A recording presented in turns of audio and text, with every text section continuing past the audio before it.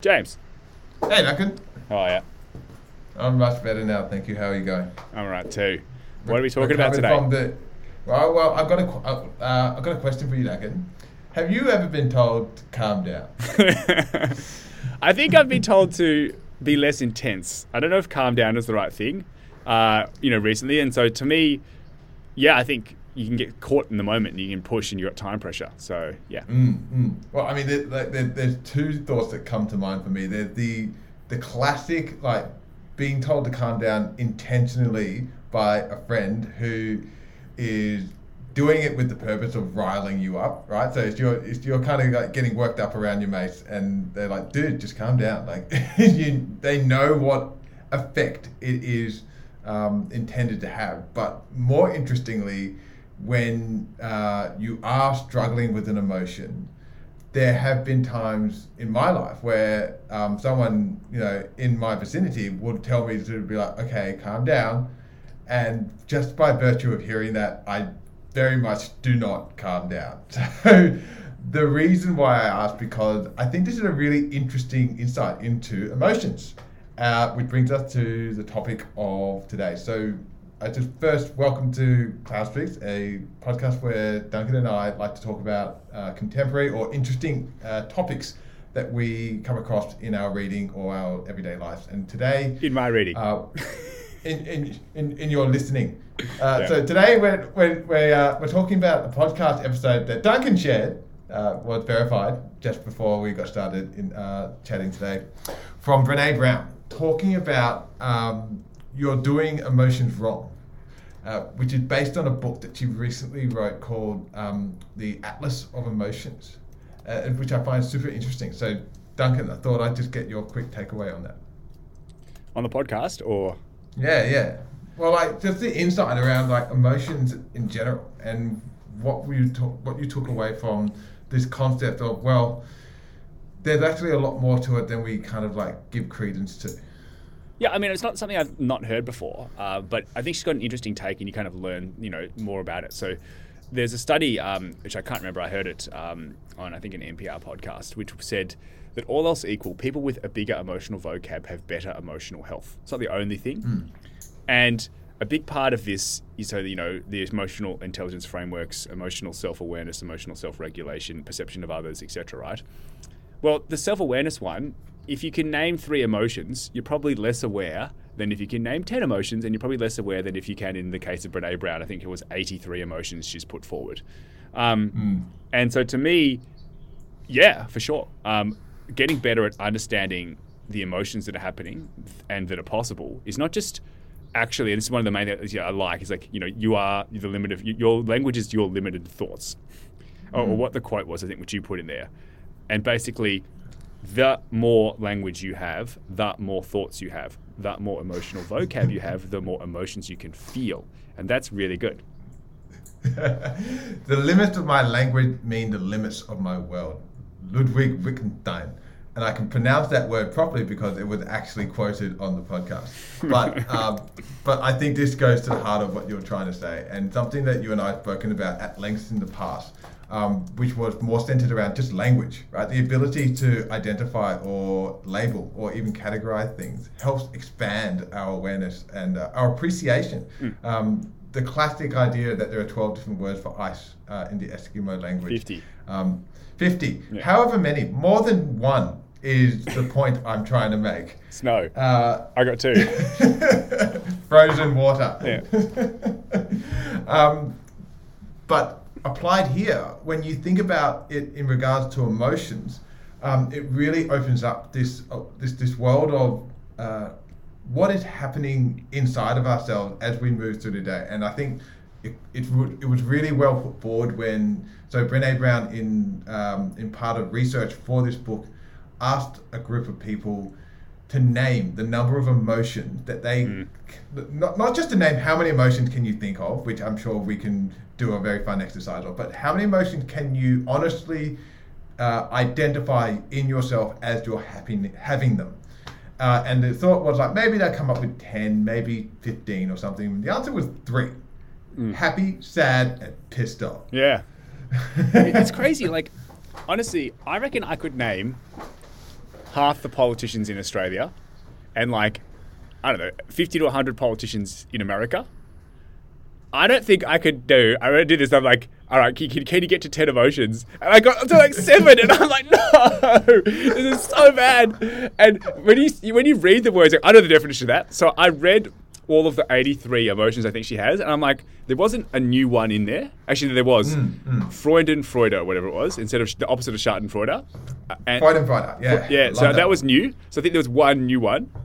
But if you ask me to name them, just because like I could literally name the politicians, but just because I can recognize a word doesn't mean I can use a word. And so what I've come to realize is I might have a big emotional vocab, but a very small, useful emotional vocab. So I just want to quickly segue. So this is a word I believe more people should know about. So Schadenfreude, which German word means to take the distinct pleasure in someone else's misery or downfall. And we've heard about this a lot, mostly in politics, mostly in social divide. But I'm not joking, Duncan. My partner and I, a week or so ago, were actually on a walk talking about how we were just getting absolutely giddy looking at our girls all rugged up in warm clothes, and how we just had this sense of like, we had this real feeling of like joy just knowing that they were all snug and nice and warm.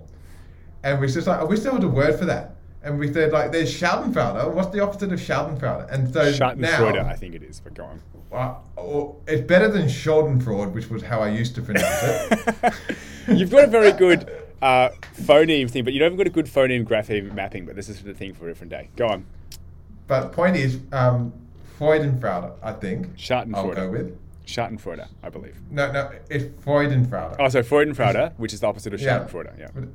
To take the pleasure in someone else's joy, or to find joy in someone else's pleasure. I don't know, but I just want everyone to know about that, because that is my new word of the month. Well, I think so that is basically taking joy in others' happiness or something. So if someone does well, I'm normally happy for them. Not all they've done well, now I'm grumpy that I haven't done well or something. And so most of the world is not zero sum. So someone doing well doesn't preclude you from doing well. It means someone does well, someone has to offset do bad. And so unless someone did well at the expense of somebody else, which hopefully is a very rare thing, then you should be happy for them. So if somebody, gets a promotion at work or does something nice. And so to me, but also then taking, pleasure in people's pain. I remember, we're in Australia, and I was kind of hoping that West Australia had a big COVID outbreak because they'd been free the whole time. And being from Victoria, we'd had the worst lockdowns and the most locked down city on earth at one point. Maybe, I don't know, China's going to overtake us or something. But now I'm quite happy with what's happening in Shanghai, because I think I'm not a fan of Xi Jinping, and this policy I think is not the right policy now. It might have been the right policy 2 years ago, but it's not the right policy now, in my opinion. And so I'm hoping that it undermines his popularity, which I think it is. And so I'm really quite happy that they've got COVID, because I don't like Xi Jinping. So going through and listening to Brené Brown talk about moving from emotional imbecility, which is when one could be considered to be drowning in emotions, to where we hope to get to, which is more emotional granularity. And this would be, as opposed to drowning, you would be able to surf the waves of all of your emotions. So my question, and I'm happy to answer it first, but my question I had was, do you think you're an emotional imbecile? Well, this is what I think I've said to you multiple times. I think that I have okay emotional self-awareness when the seas are calm, and not very good when the seas are rough. But when the seas are calm, you're normally happy and content, and so you don't necessarily need to be regulating yourself much. You're kind of fine unregulated. And when the seas are rough, that's when you might be frustrated, or you might be unhappy and, you're hurt or something. And that's when the regulation is more important, because you might do something with the benefit of hindsight you might regret. And so I think that I'm good when I don't need to be and bad when I need to be good. And I feel like I'm maybe getting better slowly with time. And so, do I think that, 10 years ago I knew all the words on that list? No. Do I think that I am good at labeling myself in the moment? No. But at least my vocab's better. I like to think I'm less bad than I was. But when you think about it, I think this is actually one of the levels or one of the places to level up that could help me the most. Like, I don't need to necessarily, know every single person's name in politics, but I need to be able to name more than 7 friggin' emotions, I reckon. So I reckon getting to like 20, 30, would be much better than the 7 that I came up with. Yeah, I'm like, so I completely empathise with your situation, Duncan. I feel good emotional intelligence, James. Yeah. As opposed to, that sounds hard for you, Duncan, over there. It must be crap being you. I am awesome, yeah. But this idea of self-awareness in the times that are good and self-ignorance in the times that they're bad, I relate to wholeheartedly. And I actually have tried to put some semblance of comprehension around this. So I try to separate emotional intelligence, which is the rational thinking. This is your favourite model. I know that you love this and you're so proud of it, but it's not that good. It's average. Go on.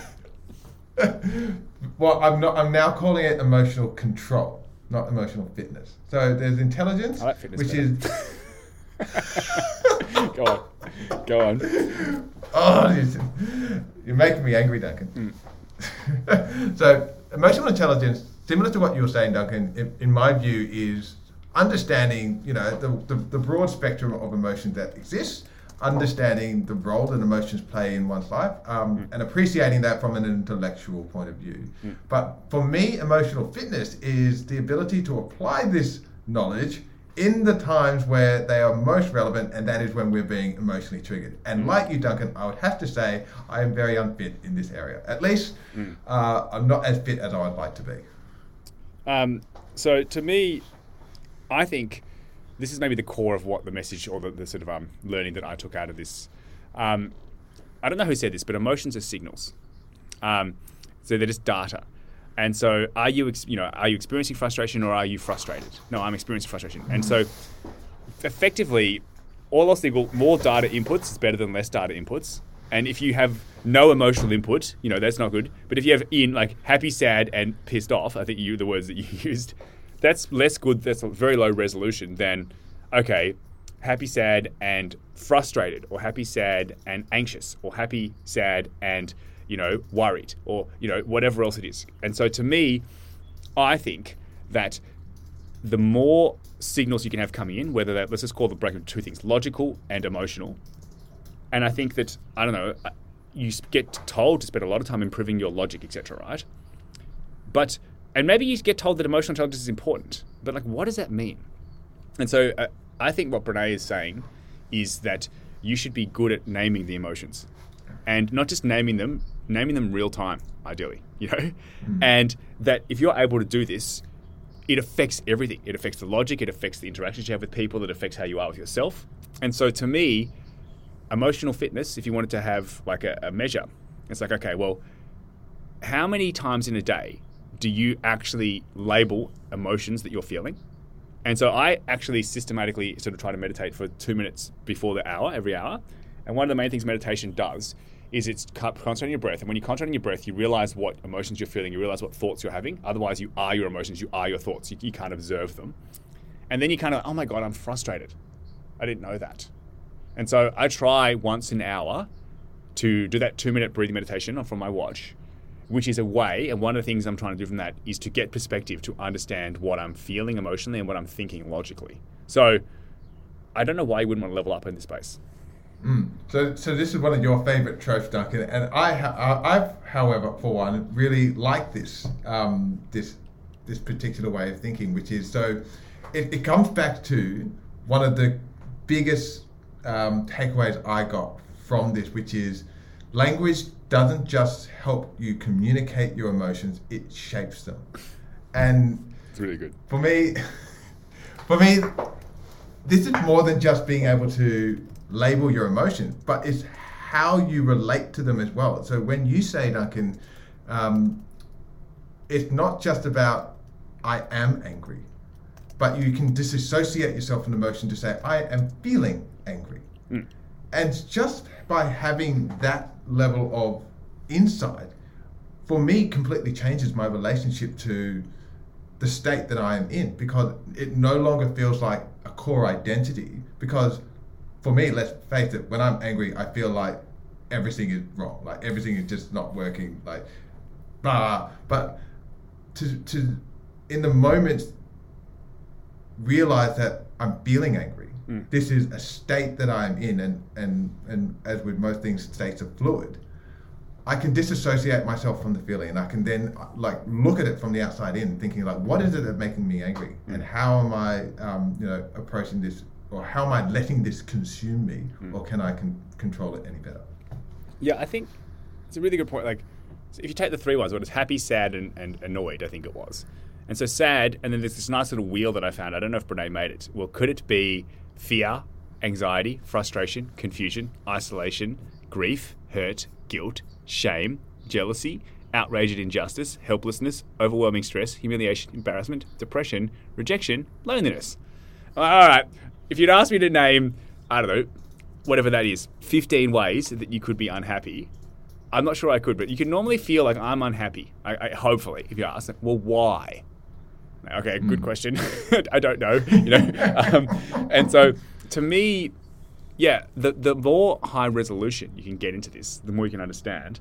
And also you could go from that sort of helplessness to that, on top of it, drowning, I think, to surfing is what she called it. I don't know if you're ever going to be able to totally like wrestle that beast to the ground. But instead of you being 100% a cork in the ocean, you can hopefully be getting towards safe waters or something, And so this is core. I think whether you're conscious of it or whether it's subconscious, you're probably having emotions all the time. And at least for me, they only know about the emotions when they're really loud, And so if there's like low, medium, and high, I only really know about them when they're high. But they're happening at low and medium or high all the time. And I should be considering them as a signal in what I do probably all the time. So if I'm at work, I'm trying to be very proactive. At work, outside of work, just trying to, chill. And at work, I'm trying to take into account logical, data points to consider what to do all the time, like real time, 100% of the time. Should be trying to do that for emotions too. And I don't think I'm anywhere near. Maybe I'm 10% or maybe less of the amount of data points come from emotions that come from logic. So I find anger to be probably the most interesting emotion of How all often of are you the... angry? I don't think I'm angry. Like, am I unhappy? Yes. Am I frustrated? Yes. But I'm not angry really much at all. Terse. But that's out of frustration, I think. So hardcore time pressure is a good way to make yourself unhappy. I would, in all of my wisdom and extensive emotional awareness, classify frustration as a subset of anger. So maybe I wouldn't, but yeah. But like going back to the point, like personally, I don't feel like I get angry a lot. There's not a lot that makes me angry. But before today, I tried to think about what is it that makes me angry. And there were two main things. The first one is when people I care about make a judgment on me that I don't believe to be fair or representative of my reality, right? Operative word being mine. So if someone accuses me of being dishonest, or if someone Does anyone accuse you of being dishonest? That's hard. I'm clutching at straws here. All right. So I don't get. But do I? So if there's energizing or enjoying it and not enjoying it, yeah, I'm enjoying things and not enjoying things all the time. Why am I not enjoying it? I don't think I have a high resolution way of saying that most of the time. But okay, so or a high resolution way of saying why I am enjoying it. Yeah. So I tried really hard. There are a few things beyond that that do make me angry. Number one is anything that impedes my progress when I'm in a hurry. So if I would say trying anger is a very strong word. Does it make me unhappy? Yes. Angry? No. They're different. Well, I try and stay away from using the word hate. I'm not hating. You just is it annoying you? Yeah, sure. But I'm not angry. Yeah. But I think, so where did I get the... So angry is basically a natural response to perceived threats. And so this is where I'm coming back to. I used to have an entirely negative relationship with anger. in that I thought it was just default bad. I thought if you got angry, then you lose, or that is not in any way helpful for you or what it is that you're trying to get at. And I feel like that's changed. I feel like there are, in some ways, utilities to anger. Like the first realization was, I can't remember where I got it from, but it was around evolutionary biology. Like, this is an evolutionary trait. It evolved to serve a purpose. The argument was, right? And they talked about that the main thing was around helping to protect and neutralize threats. Yeah, I mean, so to me, I wrote a blog a while ago called Emotional Health is not only feeling good emotions and not feeling bad emotions. It's feeling all emotions and using them as signals to hopefully help you make a better decision. So I think, I don't know, maybe it's Western society. You want to feel happy and you don't want to feel sad. Or you want to enjoy things, you don't want to not enjoy them. But what I've realized, like qualia, the experience of experiencing, I want to experience as much as possible, and that all colors are overall net good. You know, I don't only half of the colors spectrum, you know, and that they help you experience more. So that I suppose the outcome is maximized experience, if that makes sense, in a way that long term is, you know, helping you, you know, post-traumatic growth or whatever, or just enjoyable in the moment, not running away from things, pushing down emotions, trying to, you know, not feel. And so to me, I like the sentiment, I don't know who said it, that emotions are signals. You know, I'm experiencing frustration, I am not frustrated. Okay, why are you frustrated? Okay, if you understand that, then you might say, okay, well, that's, you know, whatever stimulus that got me to be frustrated. How do I change it? Am I responding incorrectly to it? So I shouldn't have got frustrated in the first place? Or is something there that they should talk to them about so that they don't end up frustrating me because they may be totally unaware that they're doing it, or whatever else it is. And so to me, yeah, emotions as signals, I think is a nice framework. Yeah, so I think using that as like a starting point, we can move around. So when we're talking about emotional awareness and emotional fitness, they're kind of like derivatives of the classical emotional intelligence quadrant. And it talks about two vectors, one which is awareness and the other is regulation. What we covered today is, or so far, is awareness in ourselves and the ability to regulate ourselves. But then there is awareness of emotions in others and the ability to help regulate others. Now, this is actually a bit of a game changer for me, in that, and this is what Brené talks about, is we shouldn't actually try to be aware of others' emotions. And I thought that was actually really interesting. Yeah, I would love to go dig on that because I'm not necessarily sure I agree.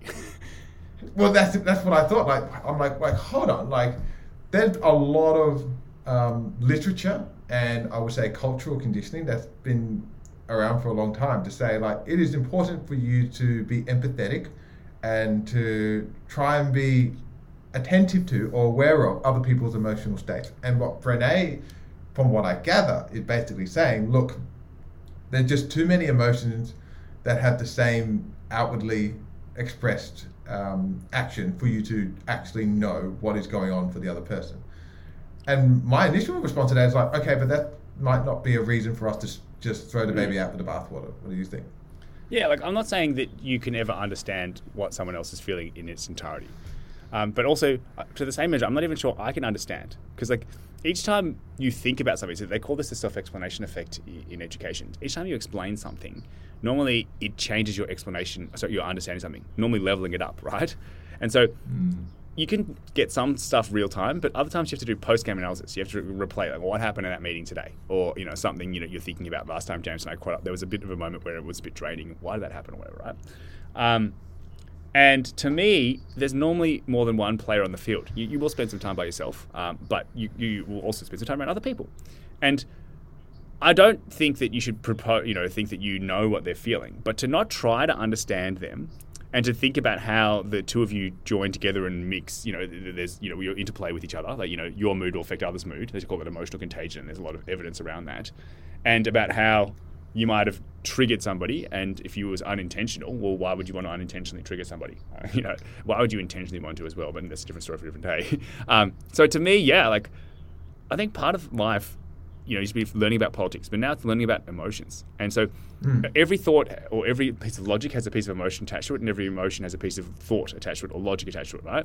And like, and then every person is having this constant real time, thing rolling around. It's like, yeah, let's do the maximum qualia, the experience of experiencing. Let's not do the numb version of life. Let's do the full HD surround sound version. Yes. So one of the favorite quotes I picked up recently is, "We decide with emotions, and we justify with logic." Yeah, that's righteous behavior or the justified mind. There's lots of people that do this. So, that's and I think we covered it. Motivated reasoning. There's many names of that. Yeah.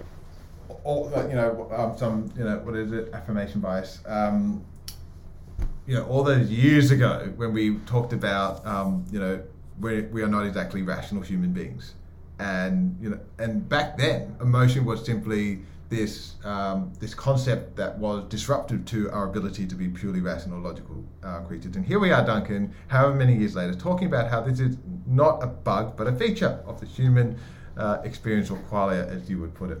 That's a Greek idea.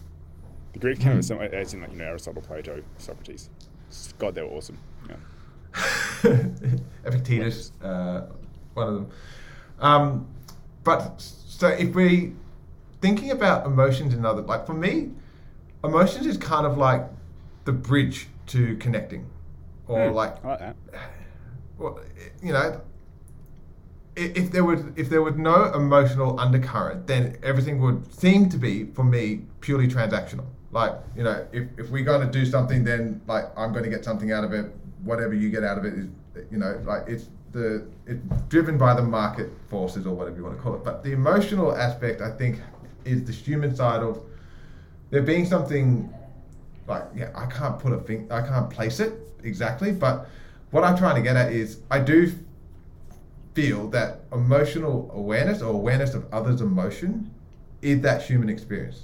And maybe the distinction could have been better made to say, don't presume to know what other people are feeling in the moment, but still bringing your awareness to it, because there are so many times during the day I'm on autopilot. I just walk into a room, I just say what I've got pre-recorded in my head, and then I leave the room, kind of thing. And I think emotional awareness, another way of saying it, is presence. Are you present? Are you actually receptive to others in the room as you are, engaging with others? Yeah, I suppose this is what we used to talk about at the uni. It's like developing yourself.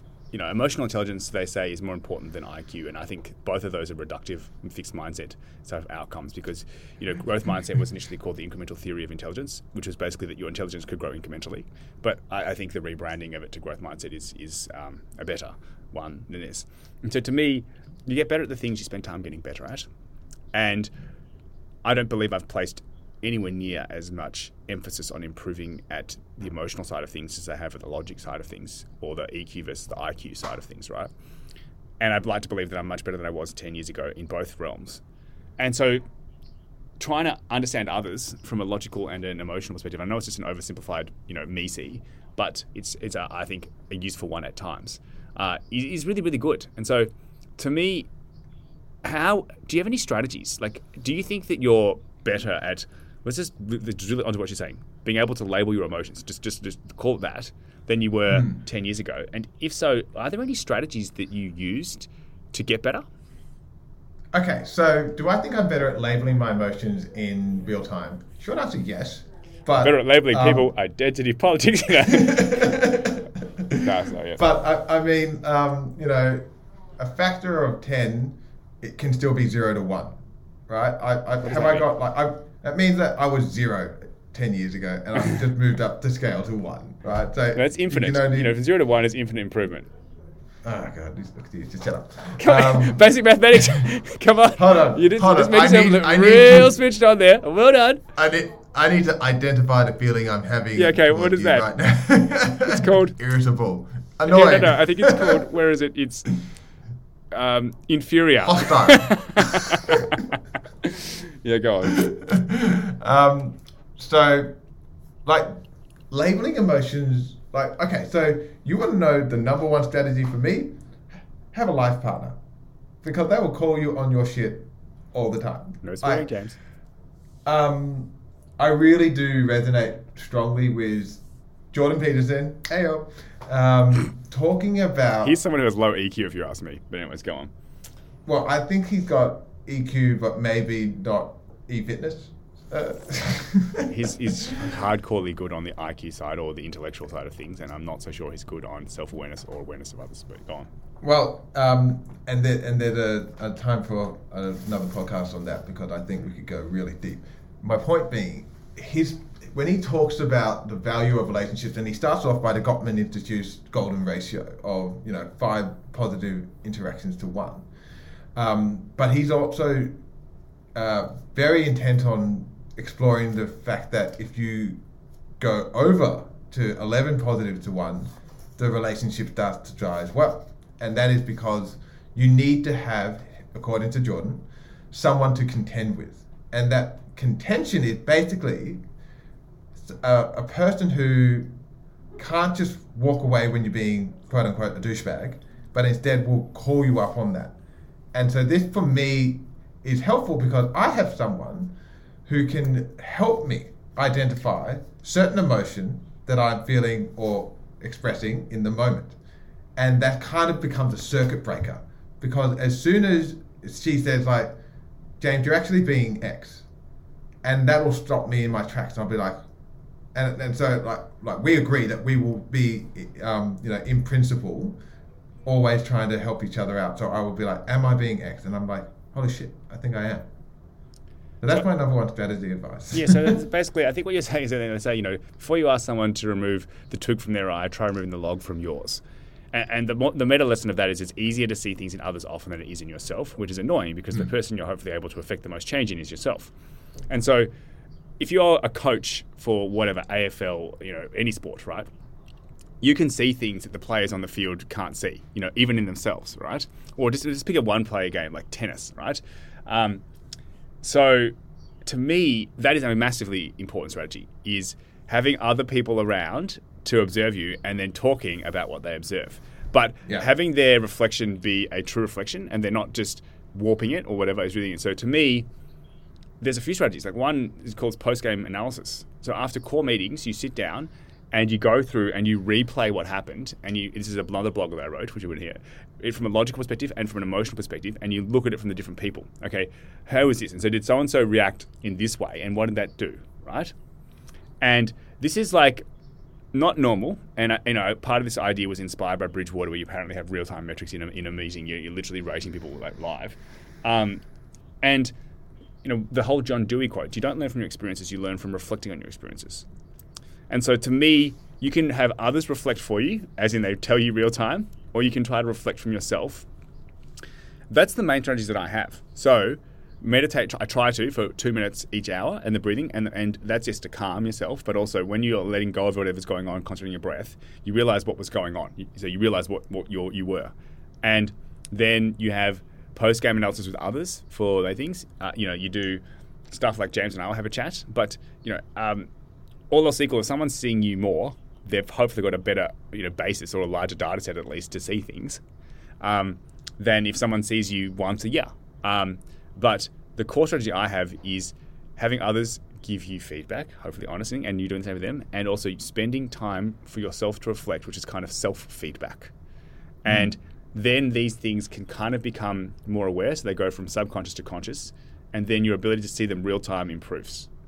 But you kind of first start, unconscious incompetence, conscious competence, conscious, incompetence. I think I got them. Unconscious incompetence, conscious incompetence, conscious competence, unconscious competence. So you're kind of moving thing after thing into the unconscious competence bucket. But you don't start off being good. And to me, the way that I get better is by spending time trying to get better, never just by somehow magically improving. So I don't know if it's a strategy, but it's something I use to try and help me improve, is asking myself who is in control. And what I mean by that is my emotion controlling me, or am I in control of my emotions? That's good. And so I start off by, before I am quote unquote triggered, I start off by trying to make sure I'm clear on what it is that I want. So another favorite saying of mine, trademark, is I find to be overly simplistic, there are 2 types of personalities. There are people who are self-righteously indignant, and there are people who are outcome orientated. And what I mean by that is you can either allow for yourself to be not overcome, but like you can decide that something is unjust and that you are justified in your emotional response to that event, or you can ask yourself, what is the outcome that I actually want here, right? So let's just say that somebody, badmouthed you in the office, or they spreaded a rumor. All right, let's just say we spread a rumor. Yeah, let's say that here's the feedback: grammar. And that was, and this is from me. Spreaded a rumor. Anyways, go on. Let's say someone spread a rumor that Duncan is bad at grammar. That's true. And so it's not a rumor. I don't know if a rumor is rumor always fake. I don't know. Whatever. Anyways, I don't know the definition. I think it's just unfounded. So you can have false positives.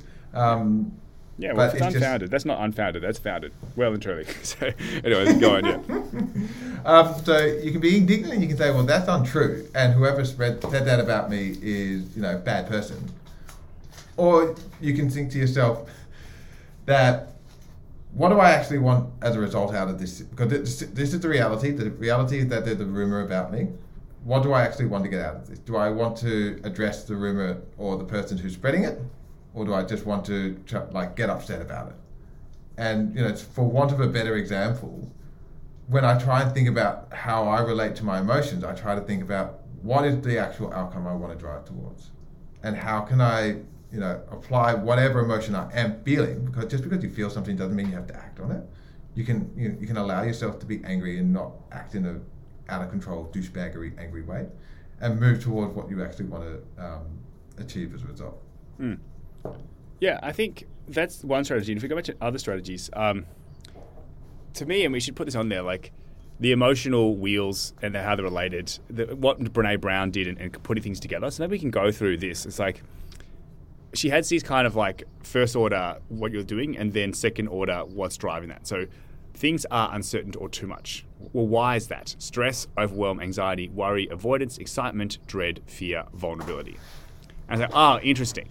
And so you might be able to recognize the high level one, maybe you call it tier one, like things are too much. And then you have to do the digging to figure out why, level 2. And so just as you might read about whatever, lean methodology for building products or people management strategies and how to set, weekly targets or OKRs or something, right? You should probably be looking through strategies or frameworks for emotions and ways to try to dig into what's happening. And so, I say like learning is normally a combination of reading, thinking, talking, writing, building. And so you would do professional development for people management or professional development for product management. You should do professional development for emotional management, if you want to call that. And yes, there's emotional intelligence. Daniel Goleman is the sort of main one I think that people talk about. And there are courses, but I still don't believe I've devoted as much time into this as, and then, you listen to others talk about things. So, any thoughts on that, James?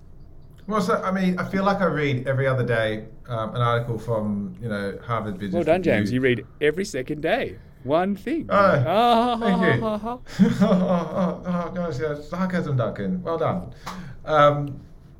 But going back to my point, I feel like I'm reading something quite frequently that talks about, the leaders of tomorrow are, highly emotionally intelligent, or they are compassionate leaders, or they are, they have empathy. I think those are the three main ones. And this kind of like talks to me about this idea of, an organization isn't a machine, it's a system of people. And people... Which is a machine of sorts. Sorry, go on. Yep. Or it's a it's a complex ecosystem of various emotions as well. And navigating that, I think, is one of the key challenges of so if we want to be as impactful as we can as individuals, right? You don't even have to say leaders, but as individuals. One of my favorite sayings is at the end of the day, we can treat all interactions like an algorithm or a line of code. And if your interaction doesn't get the result you want, then you can either get angry at the computer or you can figure out what is the correct line of code. And for me, I think, just like it is learning any language, learning about emotions is an incredible advantage to anyone who wants to be able to enforce change, or implement change, or bring about change. Yeah, so I mean, another strategy I had is like I think, if you went to the gym and you had a personal trainer, it's not because you're obese. And if you go to the nutritionist, it's not because you're obese again. You might just want to improve your health. But if you go and see like a therapist, do you have mental health issues? And so to me, I don't know an elite sports person that doesn't have a coach. And a large part of it is not just you need to do this training and this stuff. It's managing their mental, psychology, etc. Right? And part of that's emotions. And so to me, I think there's a type of chats which I call counselling chats. So you need a counsellor, which are far more reflective, like reading and talking about perhaps the more emotional side. You could be more vulnerable with them or whatever than you might be around somebody else. But then I was like, well, why would I be only doing this with counsellors? Why wouldn't I be doing this with friends?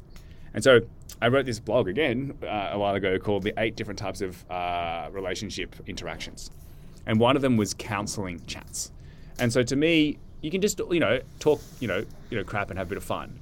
You can try to problem solve. You can do whatever it is, right? But counselling chats, perhaps like you and your partner James have every now and then, it sounds like, are epic. And James and I've had a couple of these in the last couple of weeks, not on the podcast, and it's just not something that I did 10 years ago. And I don't know if I was avoiding it. I just don't think I knew that it wasn't even a thing that you could do. It's just naive, I suppose. And so to me, this isn't, oh God, we have to talk about emotions. Boring. Like, I'm not sure my dad would like it. Love you, Dad. But, to me, I've come to love counselling chats. Not every chat, but not no chats like it was 10 years ago. Yeah, I mean, one of the, this just for me comes back to this idea of, identifying it doesn't just refine it, it shapes it. Mm-mm. It really brings a whole new level of understanding and appreciation towards, because what Brené talks about is your ability to better identify will improve the ability for you to ask for what you need or take affirmative step towards resolving or achieving the desired outcome. And the example they gave was the difference between envy and jealousy. Right. So most of us, or most, like myself included, most of the time, whether I'm feeling envious or jealous, I'll just say I'm jealous.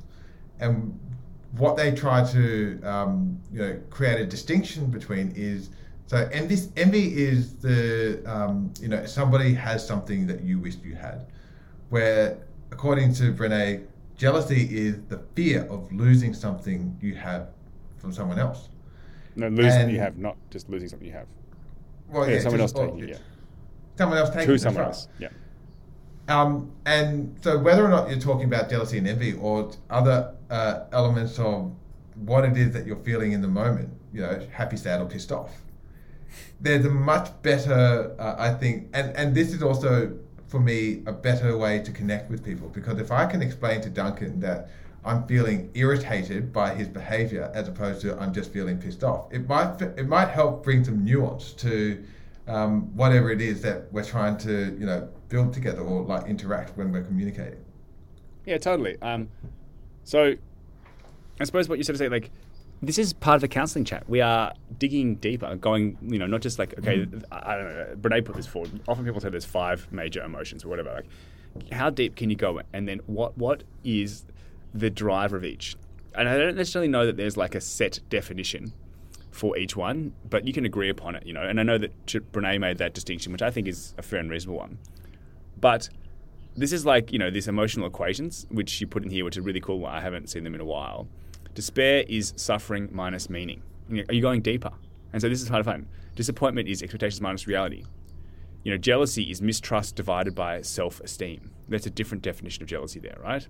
Yeah. Anxiety is uncertainty times powerlessness. And calling is pleasure divided by pain. And I really like that, because if there's nothing that you're really willing to hurt for, then is there something you really care for? That's that whole, what is his name? The Subtle Art of Not Giving a F by Mark Manson. Mark Manson? Yeah. And so to me, effectively emotions are signals, which I sort of getting to before. Well, what is a signal? It's I don't know. It says red. What does red mean? It's actually it's a sort of nice patina of light red. I don't know what the words are. I reckon I would hopefully have a bigger vocab of emotions than I have of colours. Oh my God, if I have a bigger colour vocab than I have emotional vocab, that's really damning, isn't it? I probably have a bigger vocab of schools of economic thought than I have of emotions. This is you know. Duncan is feeling beige. Yeah, beige. Fluorescent beige. So to me, it's just an extraordinary component. I think almost every thought has a corresponding emotion, and sometimes the emotion comes first and the thought comes second. Sometimes the thought comes first and the emotion comes second. But your ability to be able to, one, label it, and two, understand it is crucial. And then hopefully you can do that real time, and hopefully you can do it in high definition, not just like, happy, you know, why, good thing happened, what was it, chocolate, you know. So it's like, well, okay, just eat chocolate all day, every day. Oh, no, maybe that's not a great idea.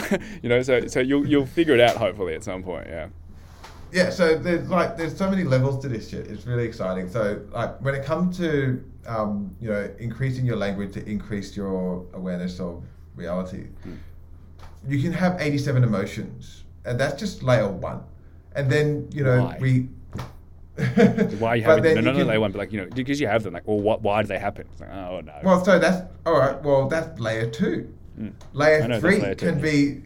Layer 3 can be these formulas that we put up here, which don't have to be entirely representative of the emotion. Representative. So, you know, calling. Representative. Yes. Representative. Representative. I'm confident on that one. You've got a very big vocab, but not a very good verbal version of the vocab. Often it's off there. I have vocabulary intelligence, but low vocabulary fitness. Rate that. That's good. But my point is, like, I think you don't need to get stuck on finding what is the best definition of happiness, or what is the one version of, you know, anger that everyone can agree on. It's just how many layers can you add to your understanding of these emotions. So how many emotions can you name? Can you name why that you're having them? Can you have a simple formula that might help you describe it in a certain setting? There's another list of definitions or meanings that I find more like descriptive, like depression equals hidden anger. Anxiety is wake up to your needs. Jealousy, what you want. Resentment, violated boundaries. Bitterness, withholding forgiveness. Anger, time to make a change. Right? So these are more, you know, like proactive settings as opposed to, you know, formulas or description. But it's another way of looking at it. You know, it's a different perspective. And I just think with, you know, for me, when it comes to ideas, I don't think there's one, you know, universal truth. I just think if you can have different dimensions or additional levels of looking at one particular concept, it just enriches that. Enriches. I don't know, I'm pulling you off on this. And again, like, I'm not great at grammar. To me, it's really fun. So, like, I think life can hopefully get more colourful. So each year of your life should be the best year of your life. And not necessarily the best year because it was all great that year, but maybe the quantum of experiencing was greater. You know, and Victor Churchill, you know, whole, you know, man's search for meaning, et cetera, et cetera. So to me, one of the avenues that life can hopefully, there's no ceiling in it, is your ability to understand your emotions and to understand what's driving them, and your ability to hopefully be able to empathize with others, and that's partially able to change the environment that you act in.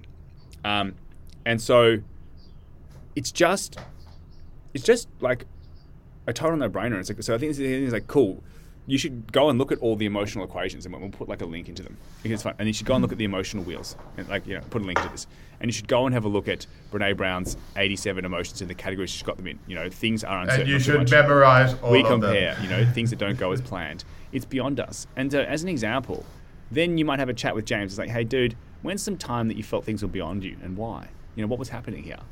And so, to me, you know, you sit down and have a beer and you just go through all of the different categories she's got here. I think she's got, whatever it is, 13 categories.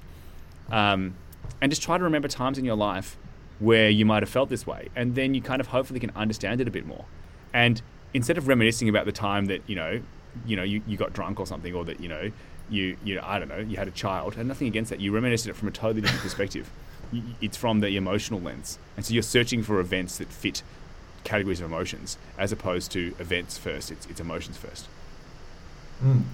So, before we run out of time, I want to close out the quadrant of emotional awareness, regulation, awareness of others, regulation of others. And so this last thing around regulation of others' emotions, I think, is a really interesting one. And what comes up for me is, so I believe emotional intelligence is very useful, plays a large role in being able to connect and, just to connect with others. And I'm a big believer in caring about others' emotional well-being. But there's another school of thought, which was, I first came across it in Tim Urban's The Woolly Mammoth Theory, which is The Story of Us. why we... No. Oh, yeah, so he wrote The Story of Us, but The Woolly Mammoth was another blog that he wrote, which is why you should not care about others' opinions of you, or their considerations about your emotional well-being. So I guess to cut a long story short, where is it no longer useful for us to need to regulate other people's emotions? Because on one hand, simply being able to connect with others and empathize with them, I think, is super useful. But then helping them through their emotional turmoil could be productive or counterproductive. I mean, I don't know if it's just picking up that lens. Like, should you help others some of the time? I hope so. Should others help you some of the time? I hope so. Should you help others all the time? Probably not. Should you need help from others all the time? Probably not. So it's not like or, do you know what I mean? And so to me, hopefully you get better at awareness, self-regulation. Hopefully you get better at understanding others and helping others, others helping you.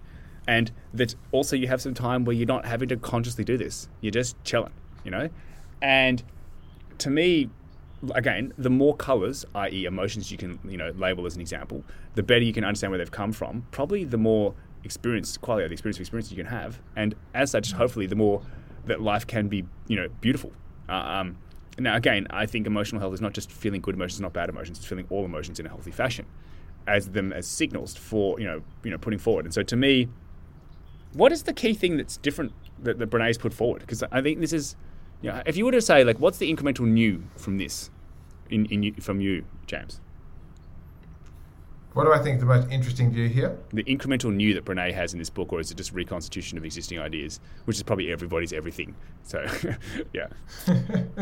I don't know too much about in the incremental new, but I picked up emotional granularity. Like, that was like what it meant for me. And I think what's helpful there is you can think about it in almost like degrees of variance. So the first level is the 5 key emotions, and can you identify those? And when you feel comfortable that you can identify those in the state when you're having them, then you can go to the next level deeper, and you can just expand out in regimented steps without having to go the full blown 87 emotions and then just feeling like, well, there's no way I can grapple with any of this, so I might as well not try. All right, do you want to wrap it up, or do you want to have another round of talking about something? Well, we're coming up to the hour. It was pretty damn cool. We can do wrapping it up and stuff. So let's go with summary time. To me, I think that one of the core things that was coming out of this is just that labeling is so powerful. And whilst it's not something that I've heard of, not heard before, it's not something that I feel that I do as well as I'd like to. And I think the main thing that I like was her 13 categories we didn't really go into. And, that's what I think the incremental new is here. And it's a framework. When things are too much, what happens? When we compare, when things don't go as planned. So when it's beyond us, awe, wonder, confusion, curiosity, interest, simple. Those are the reasons. Things aren't what they seem. What are the reasons? Amusement, bittersweetness, nostalgia, cognitive dissonance, paradox, irony, sarcasm. And so it's grouping these emotions in a framework that I have not seen before. When you're hurting, anguish, hopelessness, despair, sadness, grief. And so it's kind of like, well, could you hopefully realize you're hurting? Like, I hope so, When When we fall short, that's another one. Shame, self-compassion, perfectionism, guilt, humiliation, embarrassment. And, I'm not sure this is the right place to go too deep on us because I personally, I don't know, I want to share some things, but certainly not everything about my life. And so it's just great, like, that, I don't know, you and I talk about this. And so I think a strategy for improving this is to talk about it. So, yeah, listen to the podcast. I'll put the link that she's talking about. This is from 10% Happier with Dan Harris. And maybe buy the book if you want to. I haven't personally bought the book. She has got a 5-part HBO series, I understand, that's on this, and I've put that in my list of things to watch. Yeah, definitely going to watch that series when I can. I don't have HBO, so don't know how I'm going to do that. So a relationship with our emotion for me is a lifetime journey. Mm-hmm. And up until, I would say, my mid to late 20s, I probably had very minimal or a negative sum relationship with emotions. I didn't know how they were as a part of me, and probably thought that they were in control because I couldn't control my emotions, basically. But looking at the approach that Brené makes, which is we can move from emotional imbecility to emotional granularity or maybe maturity, by starting off by increasing our awareness of them. And I think it's just really compelling when you think about the vast and complex human experience, and when people can say, well, I can really just identify 3 emotions when I'm having them: angry, sad, and pissed off, and how much further we can deepen that divide. So number one takeaway is language does not just communicate emotions, it helps shape them. And I think that's a really profound realization. So by building up my awareness of what emotions I'm having, helped me to increase my emotional intelligence. But for me, having friends like Duncan, amazing partners like my wife, built on a foundation of trust and built on a foundation of trust, like, no, not in that order, I just need to make clear. Built on a foundation of trust and good faith, I must add, is probably the most impactful and helpful thing I've had in my life in being able to identify emotions that I'm having when I'm having them. And I think the limits of, my language mean the limits of my world. Thank you, Ludwig. By going through on this journey of realizing that, you can have much more control over your emotions, and that being the bridge or the conduit to how you connect to others, it's a really cool thing. So yeah, buy the book, listen to the podcast, because I think, for me, emotions, they're features, not bugs. Cool. All right, James, good chat. My emotion out of this is good. I don't know why. Can you help me? Yeah, I feel pissed off. Why? Anyways, I'll speak to you soon. Cheers, Duncan. Bye.